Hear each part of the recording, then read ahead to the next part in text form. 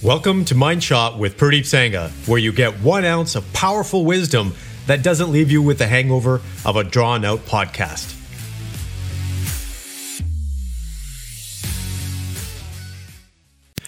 Good morning, complete men. Well, it is a day before Christmas. It's Christmas Eve here.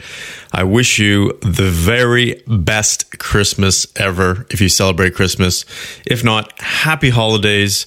And if we don't get a chance to cross paths before New Year's, I wish you the very best in 2022. 2021 has been a really interesting year for many people. I'm hoping it's been a good year for you. I know it's been a challenging year for others.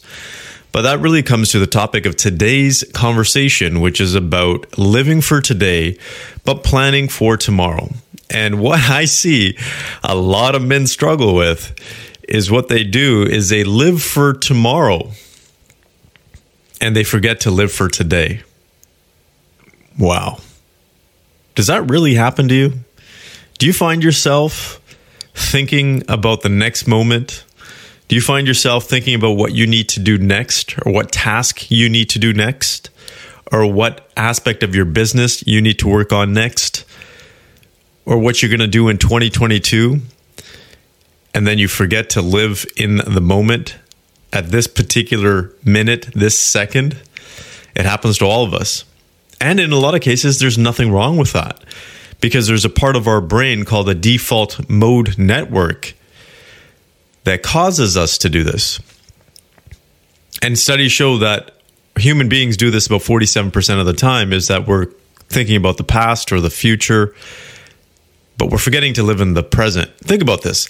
If half of your time is spent thinking about what hasn't happened or what already happened, how are you going to live a fulfilling life? We should be thinking about what we're doing at this moment. And that's truly where the power comes in. That's where you have your biggest power. Anytime I'm talking to men, anytime I'm training men or advising men, I take a look at where their biggest power is. And I take a look at whether they're using that power at this moment. And many of us are not using it. We're thinking of using it for the future, or we're thinking of how we've used it in the past. But when you think about how you can use it at this moment, that's when you become the most powerful man you could ever be. That's where you become the complete man. That's how you have a fulfilling life. Now, it's pretty crazy to think about that. All we have is the present moment. So live for today. You're going into the holidays. I'm hoping that you have some time off. This isn't a lecture, because I know I'll be doing some work during the holidays, but I'm hoping that you have an opportunity to spend some really great moments with your family and be and live for the moment, for today. Because even myself, I'm thinking, okay, Christmas is coming tomorrow. There's this big project that I'm working on, this big RFP that I got to put together. And when am I going to get a chance to do that? And I'm already planning ahead. And then I have to calm myself down and pull myself back and say, Pradeep, that's okay. Plan for it. So I've put my plan together, but live for today. So I put my plan. That's the easiest way. People ask me, well, how do I stay more present? How do I have more power?